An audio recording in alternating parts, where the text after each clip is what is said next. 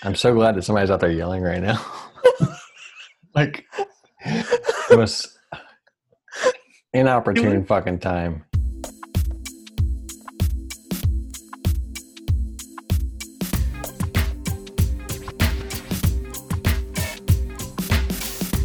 Did we get that on recording? Like that was like. So I don't know if it picked it up. It'll show in post, I guess. That was pretty funny. Great timing, by the way. I was like, what is wrong? What is going on at your house? Is someone getting murdered in your backyard? I mean, I don't know, but let's let that segue into death. Yeah. If it's the worst segue ever. Yeah, well, let's not use that as a segue then. No, we're not going to do that. We've already recorded the intro and the outro, haven't we? Yeah, we don't need to do an intro and outro. But let's just do it. All right, welcome to the Infancil Podcast. I'm Adam. And I'm Jess. And we're here to talk about dying. So strap in and be ready to be miserable because this episode's about death and it's going to be depressing. Probably not, actually. We got some things to say about it. Never forget, there is life after death and taxes. The Relient K references keep flowing in. Always. Did you see that Goatee Records put out on, I can't remember what it was, you only picked 3 and it was Relient K albums? Yeah. This is not an easy topic to start. So. This is not an easy topic to start. So we, like everyone else, know someone who has died. I know a few people who have died, and even more, I know more people that probably will die at some point in the future. That's true. In fact, you might even say that death is inevitable. That is very true. But it's one of those things that like people just don't like to talk about or acknowledge. No. It's like the elephant in the room of life. Like, I mean, yeah. It's also like in the scientific community, such a weird topic where you'll have people saying we should fight death and other people we should accept death. Like the idea of living forever is something we should try to achieve. Right, but there's politics and economics around reasons why it's unrealistic and unreasonable to expect people to live forever. Because if reproduction rates continue and death rates drop, then there's going to be a population problem at one point or another. Now, whether or not the planet is overpopulated at the moment seems to be a point of contention among different species of people. But at some point, yeah, I mean, if you stop people from dying, or if you prolong life to a certain extent, especially if they're to the point where they can't sustain themselves or take care of themselves or contribute to the economy or contribute to society, then at some point you are just burdening the system more or less. Yeah. And well, there are a few things like only rich people could do this because it costs money to live. There is a reason why when you look at it, U.S. presidents tend to live to at least their 80s.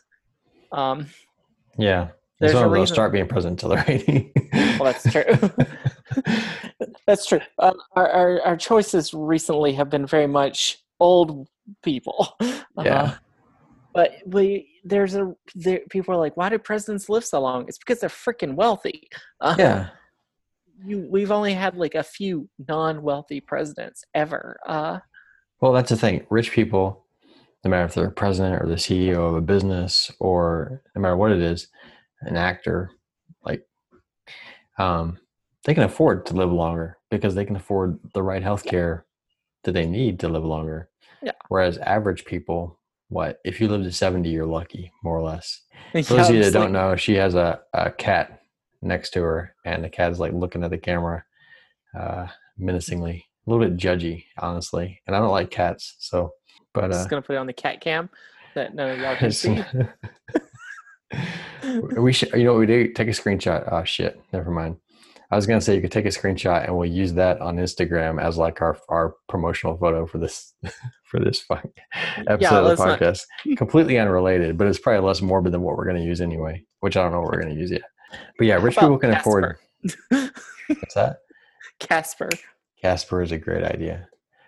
Rich people can afford to prolong life. Yes. Most average people can't, especially, well, I was going to say not in this country, but also in pretty much every other country, because the healthcare systems aren't meant to sustain life into 80s, 90s, Yep. 100s. At some point, people just give up and they're like, well, you've lived a long life. I think it's time for you to go.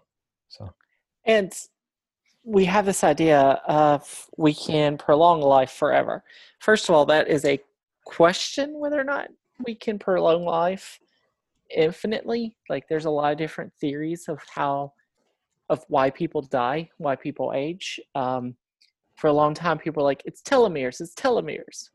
Well, apparently it's partially telomeres, but not entirely just telomeres. Eventually, the world is going to come to an end. Eventually, the universe will experience its own heat death, which is the prevailing theory of what will happen. We'll just spread out so far in like a trillion years that all matter will break up and entropy will reign. And everything will be dead. Nothing could exist anymore as atoms will break apart. and then Atoms. something new will come along after that. And there'll probably be a new version of life. Governments and organizations, people, religions, all have a certain threshold for what they consider to be, in any given situation, an acceptable amount of loss of life, whether it's militarily, whether it's a civilian population under a pandemic, whether it's a disease or a health situation like cancer, that there's a certain amount of effort they'll put into resolving, and then at some point they'll just accept the fact that certain people are going to die because of that.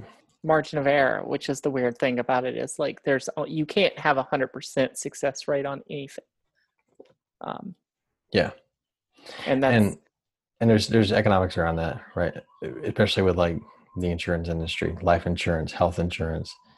well, it's not economics. That's just basic science. You can't have 100% success rate on any Right, but it given thing. has an economic impact, because the older you Oh, get, the more you pay into health insurance, the more you pay into life insurance. So there's economic impacts, especially when you look at things like death tax and inheritance and all that kind of stuff. Because if a millionaire dies, and I mean the conflict that arises when families have a rich family member that that passes away, and the arguing over assets and money and all that kind of stuff. Like there's a lot of factors that go into death that we just tend to pretend like doesn't exist. Like we say, oh, okay, this person died, how sad, but then all the other shit that comes along with that. it's weird because I have never actually experienced that in real life. I've seen it in movies all the time. It's a great movie plot.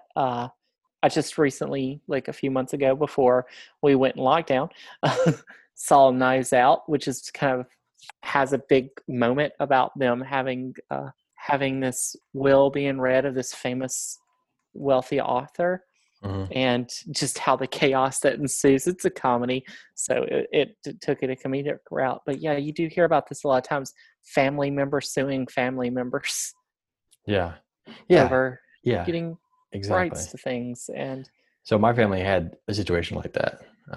Without getting too detailed or too personal, a member of my family, let's say my dad's father, was was pretty well off. And from my understanding, of course, all the details have been kind of kept from me because I've been an outsider, living in a different location and everything. But from my understanding, a majority of the inheritance went to a certain group of family members. Let's say not my father or my mother or anybody. And none of it trickled down to me, but it certainly trickled down to other relatives of mine that are much better off because of it. They got college paid for. So there's inequity in the way things are divvied up after someone dies. That's sort of a materialist sort of yeah, perspective on death.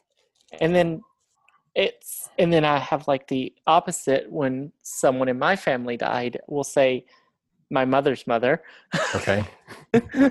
When she died, it was everybody like, what do you want? And we just kind of divvied up the inheritance because she didn't really have a will or anything that I know of. So we just divvied everything up evenly and just asked her, like, do you want this? Do you want this? What is it that people want? And all the money just got divvied up evenly for us down the line. That's a true test of the stability of a family relationship, is how much infighting is there when the rich person dies, right? Because well, my grandmother wasn't that rich. I'm just going to be honest. She had some accumulation, but it wasn't enough to really be like fighting over, I would say. Maybe there's a correlation there. The higher the stakes, the more conflict will arise. There's a correlation or a causation there. I would assume that when the stakes are higher, people are willing to be more aggressive in their attempts to benefit as much as possible. Yeah. I had a girlfriend, I won't say her name, worked in a... What would we call her? Huh? Well, just give her a fake name. I don't know, girlfriend number 12, I guess. Adam is great at coming up with names, as you can tell. More better. He couldn't think of like Eve, no, or Sally, or Sue. This wasn't an Eve type. Anyway, she was working in a nursing home, and she would say that like family members would come in to visit their elderly relatives in order to solidify their inheritance. Like the only reason they would visit is to confirm that, like, okay, when you die, I'm going to get X, Y, or Z, right? And visit was for that purpose, not to say, how are you doing? Do you need anything? Do you want to go out for a walk? Do you need to go to the park? Do you need to go to the doctor? Is there anything that you want to know? I'm visiting to make sure that when you die, my inheritance is secured. That's pretty much like, sign this paperwork, sign this will, sign whatever it is. And that's pretty much the entire purpose of the visit, which is fucking disgusting. I think that's the reality of the way people treat people in that situation. Yep. It's kind of depressing. I promise this wasn't going to be a depressing podcast. Yeah, we could continue on in a whole topic about wealth and money and what is the root of all evil, which of course is Red Sox fans. No, that's a joke. Some cultures seem to look at death in a positive light, like they celebrate it, like they celebrate the successful completion of a life, and they celebrate the moving on, and they celebrate the crossing over in some religions and some cultures. We seem to, well, I think humans in general seem to have like a basic fear of it. Maybe the celebration is a overcompensation of the fear. You know what I mean? Well, I think I don't know if it's necessarily overcompensation of the fear. It could just be a different way of looking at it. It is true, when you see like a 12-year-old die, there's not really a celebration going on. Yeah. You don't celebrate a 12-year-old's death. Right. But when you see like a 90-year-old or a 100-year-old person die, the funeral looks totally different. Yeah. I've been to funerals of kids or or like high school and middle school kids, and I've been to funerals of 90-plus-year-olds, and it's amazingly different, where one is just really sad, for obvious reasons, and the other is like a celebration of their life. Or we talk about celebration of life, and I've seen like I remember going to a funeral of a 99-year-old, and oh my goodness, was it such an upbeat, positive celebration of their life. Yeah. And I think that's a big difference. It's almost like you. Yeah, if it's somebody who's younger, it's like you never even get a chance to really get started. If it's somebody who's older, it's like, wow, congratulations, you did well. Made a long way. Yeah, once you hit the 80s, it's like you feel more. It's not like people aren't sad, but it's a lot easier than someone who's in their 20s or 30s. And then when they're in their 50s, you're like, oh, well, you got to live a life, but that wasn't that long of a life. Do we celebrate or do we do we get sad because we have this idea of how long you're supposed to live. Yeah, and I think we have like a like a there's a stigma that we're supposed to be mournful at a funeral regardless of who it is or how long they lived. Like there's like when you're expecting someone older to pass away and then they finally do, you're still expected to be sort of in this mournful state, even though like you're mentally prepared for it. You know what I mean? Yeah.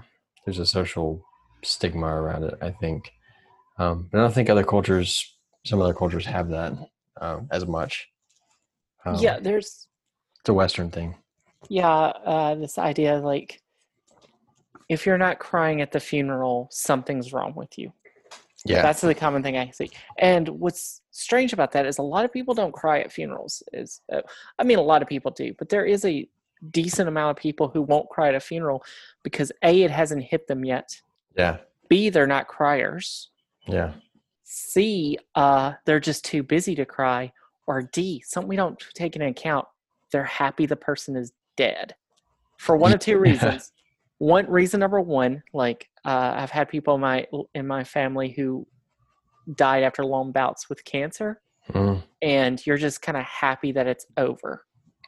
Yeah. Because it was painful to watch, but not as painful to watch as it was for them to experience. Yeah. And the other reason why you might be happy that they're dead is because they were terrible to you.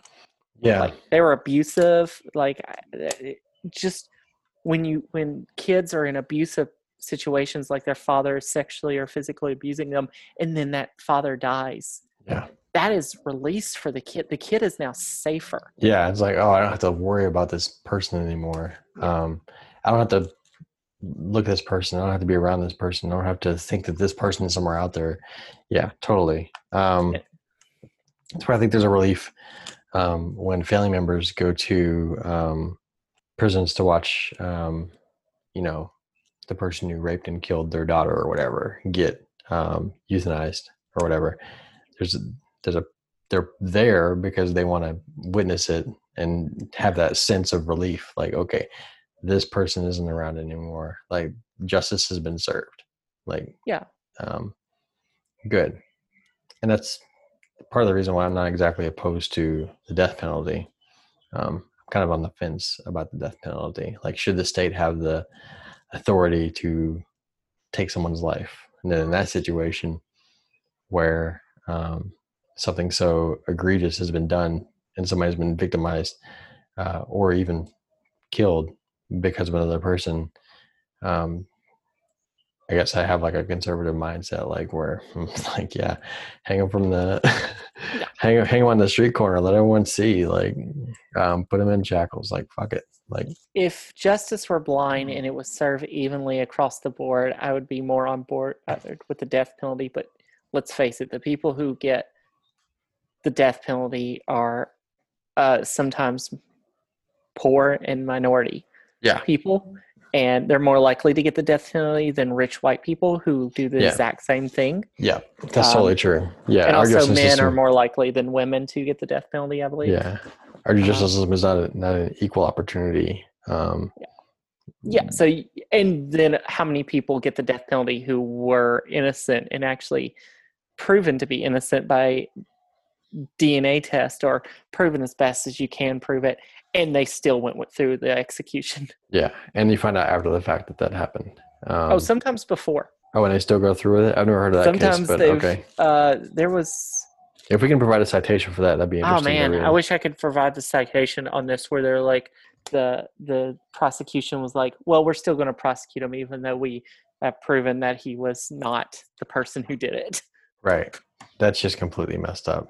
Yeah. I don't know if that was a death penalty case. I could be wrong. So you might want to just cut all that out because I can't prove it. And I don't know how to even search for that necessarily. Anyway, so death penalty, people dying. So funerals. Funerals. Do you ever feel sorry for the people that work in the funeral home?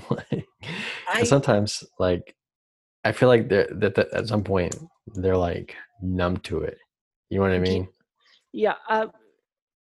I have had experience working both in hospitals and having been at funerals in a as a part of my job. Right. Me too. Me too. Yes, that's Yeah. true. You have too. Neither of us are saying how we've done it. Right. I don't know if we're keeping that secret still. I don't know if we've talked about this already. I don't want to disclose my occupation. So. Yes, same here. We have Right. reasons. Yeah. We are not spies, but No. But we are doing this podcast at arm's length so that we can sort of protect ourselves in case we say anything that could be, let's say, detrimental to our career. Yeah. We are spies. I might say something that's detrimental to my career. I have some thoughts on some things. So anyway. He has thoughts on things, people. Thoughts on things. You don't understand the magnitude of the thoughts on the things that he's thought. Yeah. On things. He has thoughts on things that he's thought. On things that he's thought. So we both have some experience with the death industry. Yeah, so we both have been there. And from what I've noticed from my experience, and you could probably talk about yours, is like it just becomes a job. It's just so routine. One of my favorite things on one of my favorite TV shows is Scrubs. I love Scrubs. It's a comedy set in the hospital. If you don't know what it is, if you like kind of slapstick comedy with the backdrop of very serious things, it's the perfect comedy for you. But one of the scenes they talk about, the main character is played by Zach Braff, says death is like a coworker and is always there. And so you see the doctors and nurses walking through the hospital, through the floor, and then you see death like cloaked and walking as well. And they're like, "Hey, you." And it's just so true that like death is like a coworker. It's just what you do. It's just common. Mm-hmm. You see it and you get used to it. So I don't know if it's necessarily numb or if it's just, this is what you do. This is what you got into. So you kind of just get used to it. Yeah. But from my experience doing what I do, because there's almost like a ritual involved without getting too specific. There's almost like a ritual involved with whenever I do that. And not a religious ritual, just like I'm just like, whenever I do that thing, all funerals have rituals. My portion of the ritual is specific and has a specific purpose. Okay, let's just go with me on this. Anyway, but that could be, you could be anywhere from the person who conducts the sermon to the person who digs the grave, or a different role altogether. Yeah, but, I mean, like. Can I continue, please? Yes, sorry, I'll stop bothering you. So anyway, because it's a ritual, it becomes routine. And at some point, it becomes almost like an act. Like your somberness towards the family, you have to make it feel genuine, even though you're disconnected because you don't know the person, personally. You don't know the family. You're just there in a role, so you have to basically play it up a little bit in order to meet the requirements of the job. And I think preachers probably go through that as well, and probably funeral directors and everyone else, they probably go through that as well. Yeah, if you watch close enough, you'll see in the background, if you catch like preachers or funeral directors talking to each other, because a lot of times they do know each other because they work together, especially in small towns and communities. Yeah. And they'll be in the back or off to the corner laughing and talking about football random things. Or whatever. Yeah. Because they're just like coworkers who rarely see each other. Yeah. They see each other once every month or once every few months, and they're just like, "Hey, how you doing?" And chit-chatting, getting used to getting caught up again, whereas everyone else is grieving. So everyone else is like, this is the ending. This is a world-changing event. But for the workers, it's, you got to do this job, and then you got to get back to either your family or to do this job again. Right, because there's paperwork to process, and there's logistics that have to be done. There's vehicles that have to be moved. There's, all kinds of stuff. And I know. I know almost every funeral director in the Nashville area because of what I was doing. Um, and yeah, it's just like that. Like, you get to know them by first name, and whenever you see them, how you doing? And then when it's game time, it's game time. So you go out Yep. there and you just kind of you do your role, and then No. you clock You out. you So don't the smile goes off your face. You're very somber. You yep, get your points, whatever your points are in your job.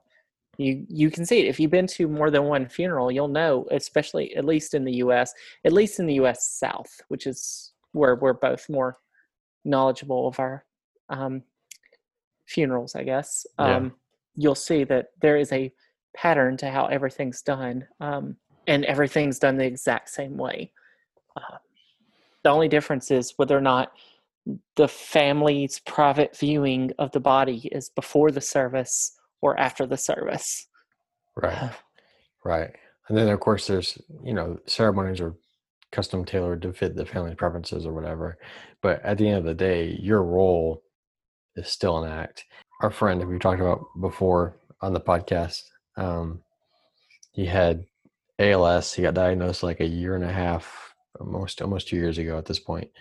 But it was a progressive disease that became progressively worse, and he was hospitalized, and he was living in a home and all kinds of stuff. But when he finally passed, first of all, he was extremely courageous because towards the end, he had the option of accepting a feeding tube because he couldn't swallow, he couldn't do anything that that doctors and hospitals would do to prolong your life, because that's what their job is, right? Their job is prolong life as long as possible. So he rejected that because he didn't want to go through the suffering, which who can blame him? But he in doing that, he knew cognitively that he was basically shortening his time. So that's absolute bravery in the face of death. Like there's no better definition of that than doing that. But when he passed, people in his family are extremely conservative, to the point where Donnie wasn't a religious person. All of our experience with Donnie, like me and Jess have known Donnie better and for longer than pretty much anyone else on the planet. And he wasn't religious. He was, I would describe him as agnostic, bordering on an atheist. There have been times in high school where he would outright say, I'm an atheist. Then there were other times when he would say, I'm kind of agnostic. So I would describe him best as maybe agnostic. I don't know if you'd agree with that or not. Yeah, I think that makes sense. But his family being more Southern conservative Christian brought in the head minister of the local Baptist church near the funeral home. And he came in, tell me if I'm wrong, but he basically gave a sermon about how Jesus is the only way to heaven at the funeral for someone who is effectively atheist, right? Which is extremely offensive. And it just goes to show how disconnected from reality people can be, even at your own funeral. Yeah, it was. Now, let's be honest. Most funerals in the South are very Religious. preaching Yeah. toward the people at the church to have you change. Um, they want you. They want you to convert. They want you to be saved. They want to save your soul. So their goal is to convert the masses, which is always a lot of conservative Southern preachers and probably conservative preachers everywhere. Their goal is to convert. And people are sad at funerals, and this is a perfect time to convert. Because they're vulnerable. Yeah. And that's what you see a lot, because I heard one person say one time, I don't preach about the dead person. I preach to living people, because the dead person's already dead. It doesn't matter. That's one way of doing it. That's a common way to do it. And so what we saw at that funeral was exactly what we expected. It was exactly what I expected to see. Yeah. Doesn't make it good. it just is so common to see. It's why you need to be careful, especially if that's like really overwhelming to you, because a lot of people don't want to be around, don't go to church for many good reasons. Yeah. And going to a funeral can be just the same as going to church, because it's basically 3 songs in a sermon, right? Right. Uh, the songs are generally sad songs. I never understood why they always sing like sad songs at funerals, like really sad and depressing songs that makes everybody want to cry. It's like, do you need any reason to cry? Yeah, maybe it's to push forward some Yeah, emotional reaction or some emotional effect so that people I don't know, maybe it's the illusion of not the illusion, maybe it's the encouragement of displaying emotion. I don't know. you know, it's a very traditional thing. I'm something that may come up is I'm not exactly I do like traditions. I'm not exactly one to follow all traditions just because that's the way you do it. I like to change those up a little bit, especially when it comes to major things like, weddings and funerals. And I feel Yeah, like they can the be, once in a lifetime things that you only get once. yeah, Unless you weddings, get divorced and then remarried, then yeah, you get it 5 or 6 times. So weddings, funerals, baptisms, um, graduations from college, yeah. the things you only do once. Yeah. So if you Uh, if you take if you hijack someone's funeral, then you basically strip the funeral of their entire personality and you've yeah, made it about yourself instead of about um, that person. Just kind of messed up. yeah, and that's why it's you're going to get what you get when you get certain people to do a funeral, and it's gonna be it's gonna be a show. I mean, funerals are shows. It's Yeah. there's a way you do a funeral. There are things you do at a funeral and expectations. You might even call it a ritual. Yes, You might just that is call it a true. ritual. Um, And funerals are for the living. They're not for the dead. I mean, that is true. We're not yeah. saying that funerals should be exactly for the dead. No, they're for the living. It's just they should not be offensive at all.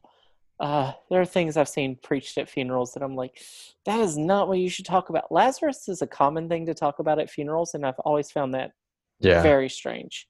So I guess we can do a story. My brother committed suicide. Not committed suicide. He successfully suicided. I'm not sure what the politically correct term is. They keep changing the terms. Died by suicide is what I hear a lot. Yeah. So let's just say he did that. And that was like, what, 4 years ago, I believe, roughly. And then, of course, you go through all the emotions and all the what ifs and everything else, the questions that you, whenever somebody close to you, has it happened? It's actually happened a few more times with people I've known or been relatively close to in the past couple of years since then. But that was like the worst. That was probably the one thing in my life that happened that basically fundamentally changed who I was and my entire worldview and outlook on life and everything. That single event had probably a more profound impact on me than the accumulation of every other significant event that's ever happened to me in my life. So yeah, it was extremely painful process to go through. But now with a more refined outlook or a better, more clear hindsight, I don't know if it's going to sound coarse, but like I almost look at it like if somebody is driven to that point, they must be experiencing an immense amount of suffering. And it may not be medical suffering. It may just be life circumstances that are completely out of control. And so for him to want to relieve that suffering, I can empathize with that. You know what I mean? Yeah, I mean, And I'm just happy that he's not suffering. Like it sucks that he's not here and it sucks that it happened. And I have all kinds of regrets about questions I could have asked and everything else to prevent it. But um, if he's not suffering whatever he was suffering from, which we don't no, really, honestly, we don't have a whole lot of insight into the situation, but yeah, it's kind of a two-sided coin. Like in one way, I'm glad he's not suffering, but on the other hand, like, could I have prevented it? And if I had prevented it, would he still be suffering, or would he have gotten over whatever it was he was going through, or all kinds of questions um, that you ask in that situation. So I guess really the point of yeah, the whole point of all that was to basically just say, like, should um, is suicide a viable option for people who are at the end of the rope? Like in Futurama, the first episode, when Bender goes in the suicide booth and puts the coin, like, is it that, or like Dr. Kevorkian or whatever? Should it be an option? Like, or should people just be made to live with their suffering? So that does bring up a lot of questions, good questions. Like one with Dr. Kevorkian, he was doing terminally ill patients. At least Right. that's what he was doing. There is some questions as exactly how great he was sticking to his own ethics, but that was his goal, and he did create a lot of right to die policies that are existing now because he made them famous, Right. and important ones. But that it does bring up a question like can you get better? And sometimes I feel like we want people to live from the religious point of view that I've seen is like people say like miracles can happen, you can be healed, but most people aren't. Like I've seen a lot of people who have like severe cancer or severe schizophrenia or stage 4 cancer, severe schizophrenia, pancreatic cancer, whatever, Yeah. things like that. ALS. Yeah. Are you going to get better? Are you going to get healed? It is technically possible because it has happened.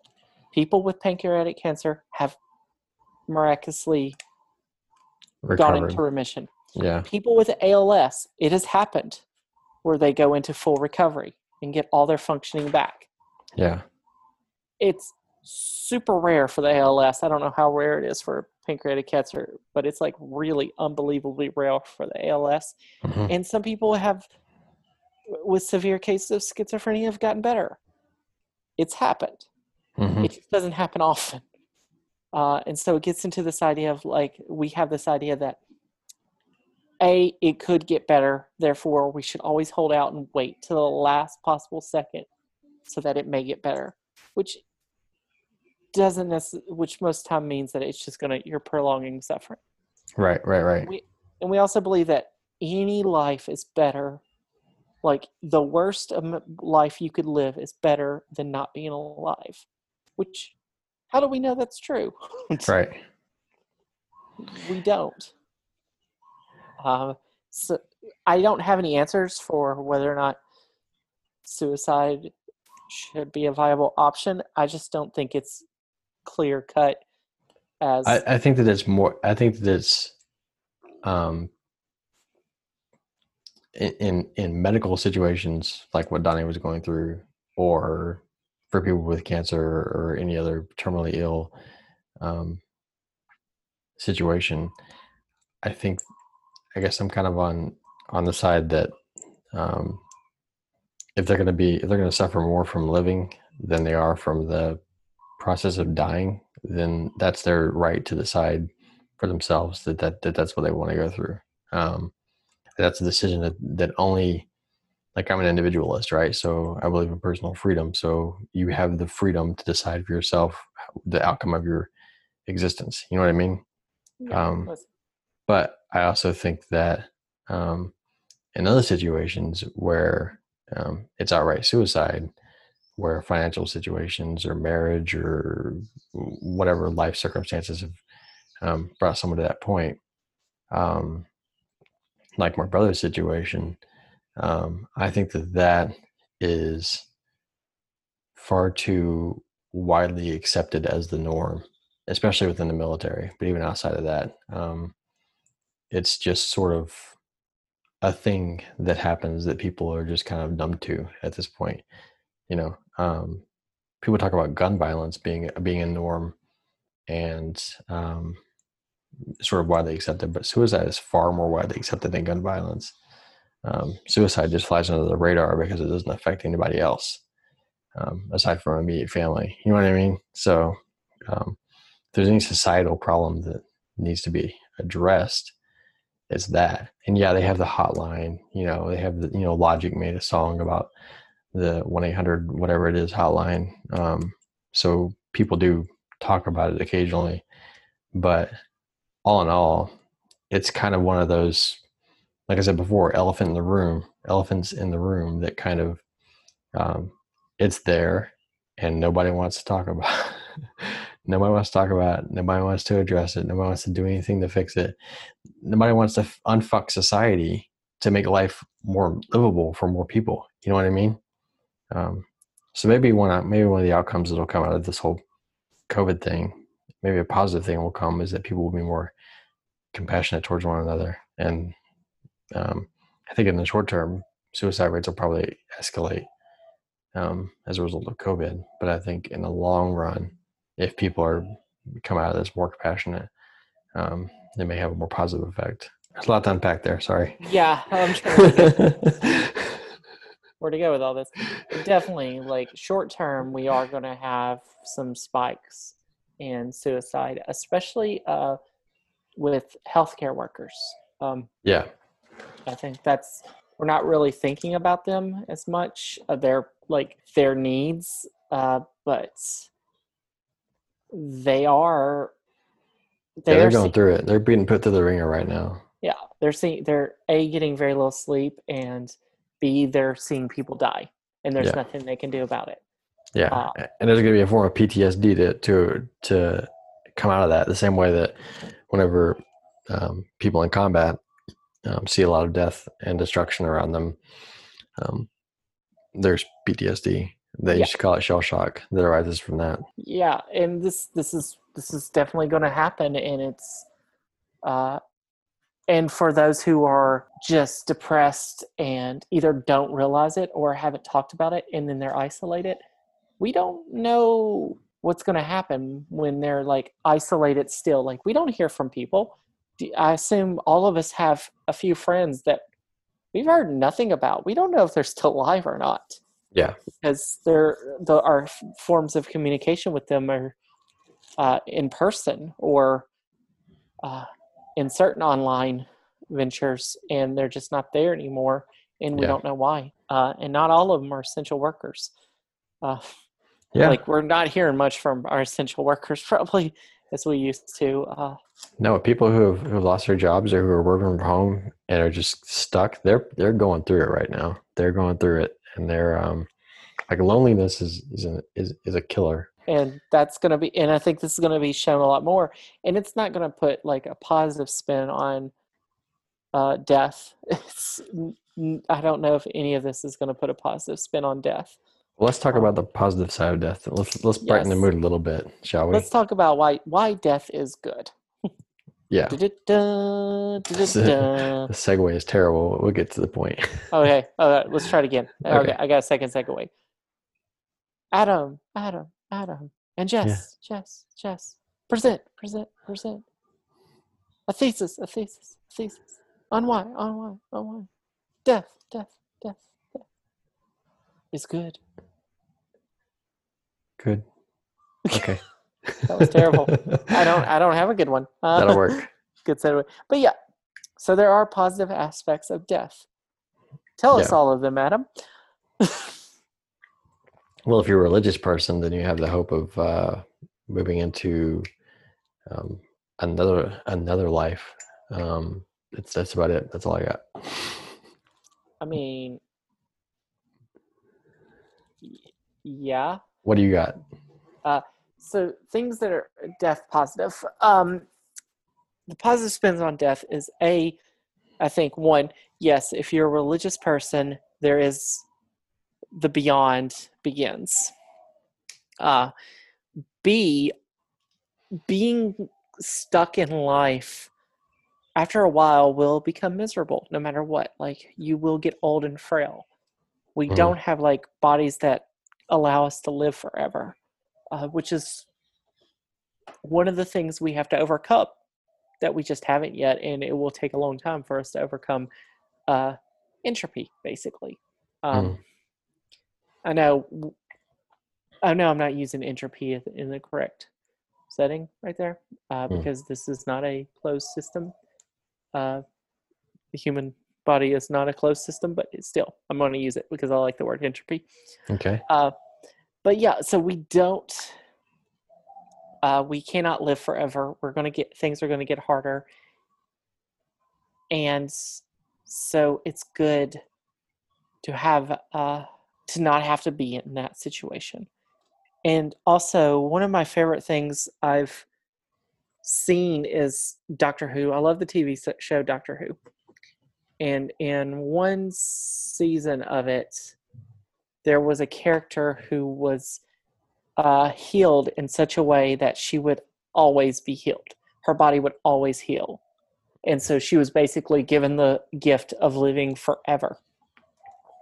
And what happened was she started forgetting things over time, and she had to keep journals so that she could remember her kids and her grandkids and things that happened. And she couldn't remember anything because literally everything happened in front of her. Her mind could not hold it anymore. Yeah. And we've never reached the full potential of how much a mind can store. But if you lived for thousands of years, you'd eventually run out. And so that's why dying is good, is because you don't want to go into that space of where your mind is gone. Your physical body's there, but your mind is not made for eternity. Just basically think about forever right now. Yeah. How long is forever? I mean, for most people, it's probably an inconceivable amount of time. Like, forever is isn't there a song like "Forever is a long time" or something like that? Yeah. Um, And so, yeah, we can't think of it. So just imagine if we had to live through it in this body, in our current state. yeah. And also, as long as something lasts forever, it's going to be meaningless. Like, what gives us meaning is the fact that we have only a certain amount of time to find that meaning in one Right. way.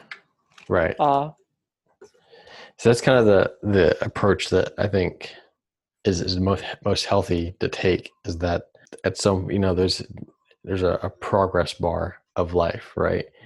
And it just kind of speeds up as you get older. It seems like it loads faster. But if you look at that, whatever time you have left, as an opportunity to make it what you want it to be, and it's almost like legacy building. Like, you're making sure that the name that you have, sort of, you're designing your own funeral, more or less, right? Yeah. You're designing your own legacy. You're building your own reputation and your own art, your own output to be remembered by future generations. So with some people, that legacy building is kids. With some people, it's art.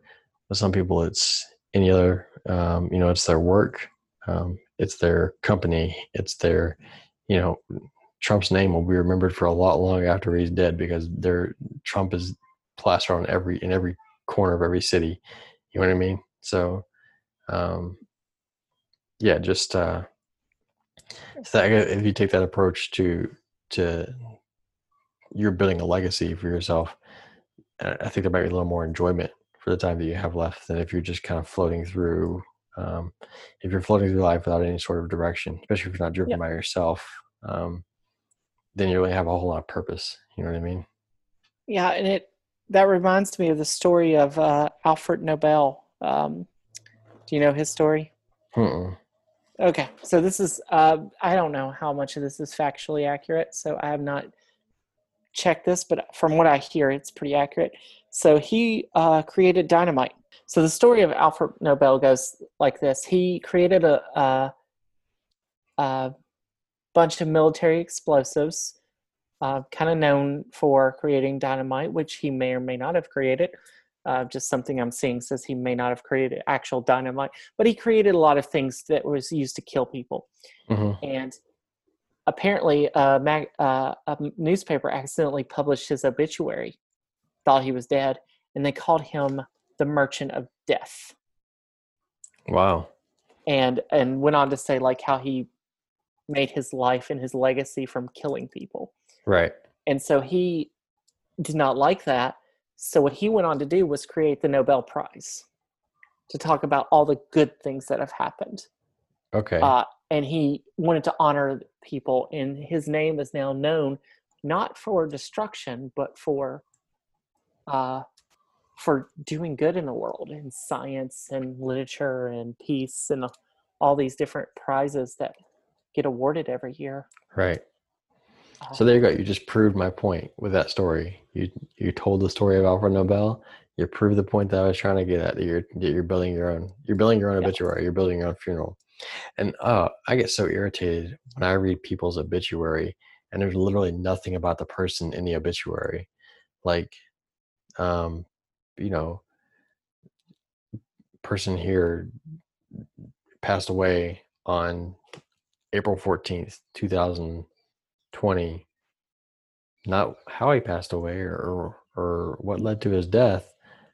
He's survived by family members, and that's the obituary. Yeah. Like, and the family members are just names. And especially whenever there's no picture or there's no video, there's no personality to the obituary at all. Like, I would write my own fucking obituary. It would be 2,000 pages long. And it would have every single thought I've ever had in my entire life in it, because I feel like my life has meaning, right? And so I feel like people who care about me should know who I am and should know, like, even if there are thoughts that I don't want kept out in public right now, that I'm not going to put on an In Pencil podcast. I want people when I'm gone to know who I am and to say, okay, this is who he was. He wasn't just Adam, whatever my last name is, whatever and survived by whoever. He had personality. He had influence. He was educated. He had this and that. You know what I mean? Like, these are things that people just completely omit from obituaries. And I read people's obituaries and there's jack shit about the person in there. I just get infuriated because I'm like, okay, I want to know more about this person. And there's nothing available on them at all in the obituary. And especially if you even try and look online, or if you go to like if you go to like a local library of a hometown where somebody passed away, there's like, let's say 100 years ago or whatever, like in a city in Kansas where my family is originally from, I go there, I can go to a local historic museum and I can find documents about my family. I can find yearbooks. I can find all kinds of stuff because documents are maintained. So I can know who my family is. I can know about these people. But most people don't have that. Most people don't have this sort of documentation, or what we're doing right now. Even this is part of our legacy. So even if we're not really showing our identity right now, people who know us know that this exists, and this will be something that they can look back on after we're gone and know how he felt about certain things. You know what I mean? So fucking obituaries just piss me off because they're just so copy and paste. Yeah, and I mean, some of it is the reason why they are copy and paste is because of because they're written by the family in the moment of grief, and they're told, hey, we need this information. Yeah. And it's really hard. You don't have like time to write a really good obituary. That's the reason why most newspapers' obituaries on famous people are written years in advance. Yeah, I feel like obituaries, I feel like your legacy, you should be building a legacy. Every moment of your life should be part of your story, and it should be telling something. So that way, whenever you get to the end of your life, whether it's at age 35 or at age 95 or age 125, after we get to that point, because science will prove so, not really, but exaggeratingly, you'll have a story to tell. There'll be a story there for you, and not just, well, he kind of just floated through life, just kind of didn't really direct his, wasn't in control of his own. Yeah, I would hate that. I would hate to be somebody who has absolutely no control over my own life, and no say into my obituary, and no say into how people remember me. Like, fuck that. What's the purpose of life then? Why am I here? If that's the result, why am I here? What is my meaning? Let's kind of go back to our religious talk. Like, religion gives people meaning because people refuse to give themselves meaning. You know? Well, I don't think people are refusing to give themselves meaning. They find their meaning in religion. That's the meaning they give themselves. Well, yeah, but then, okay, you're known as Bob the Christian. What else is there about you?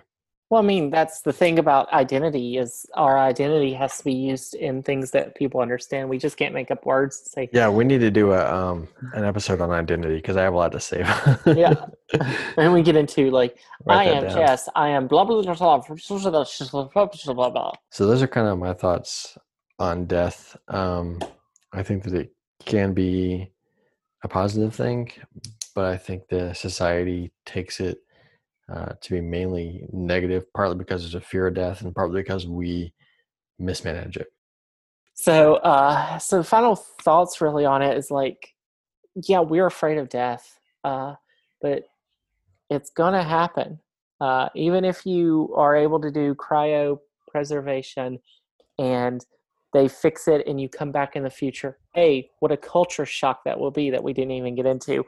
But you'll eventually die again. You can't stop death one way or another because it's just the way it is. Everybody has to die. As they say, death and taxes are the only certainties. But what does that mean for us now?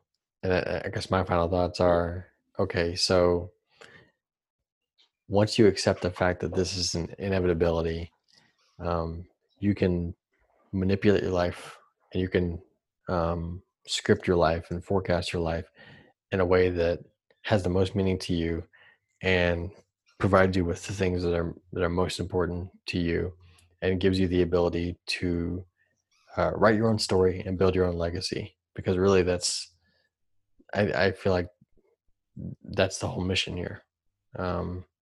What else would we be doing with our time aside from working in a call center or on an assembly line? So life is, I hate the phrase life is short. Thanks, John Rubin. Well, I don't like it because I saw somebody say one time, and I thought it was the best thing ever. Someone said, life is short, and they said, false. It's the longest thing you'll ever experience. Well, there's some truth to that. I was like, oh, well, that's true. But life, you're given a time. You don't know what the time is, but you're given a time, and you can do with it, and you can find what you want. You can find your meaning. There are a lot of things that we can't do. I can't be president of the U.S. I know that. But I can find my own meaning in who I want to be. Yeah. I'm going to be a neurosurgeon. I know that. Wants to go out. Yes, my dog wants to go. All right, with that, we're going to wrap up. Thank you for listening. We're going to phase into the outro right now.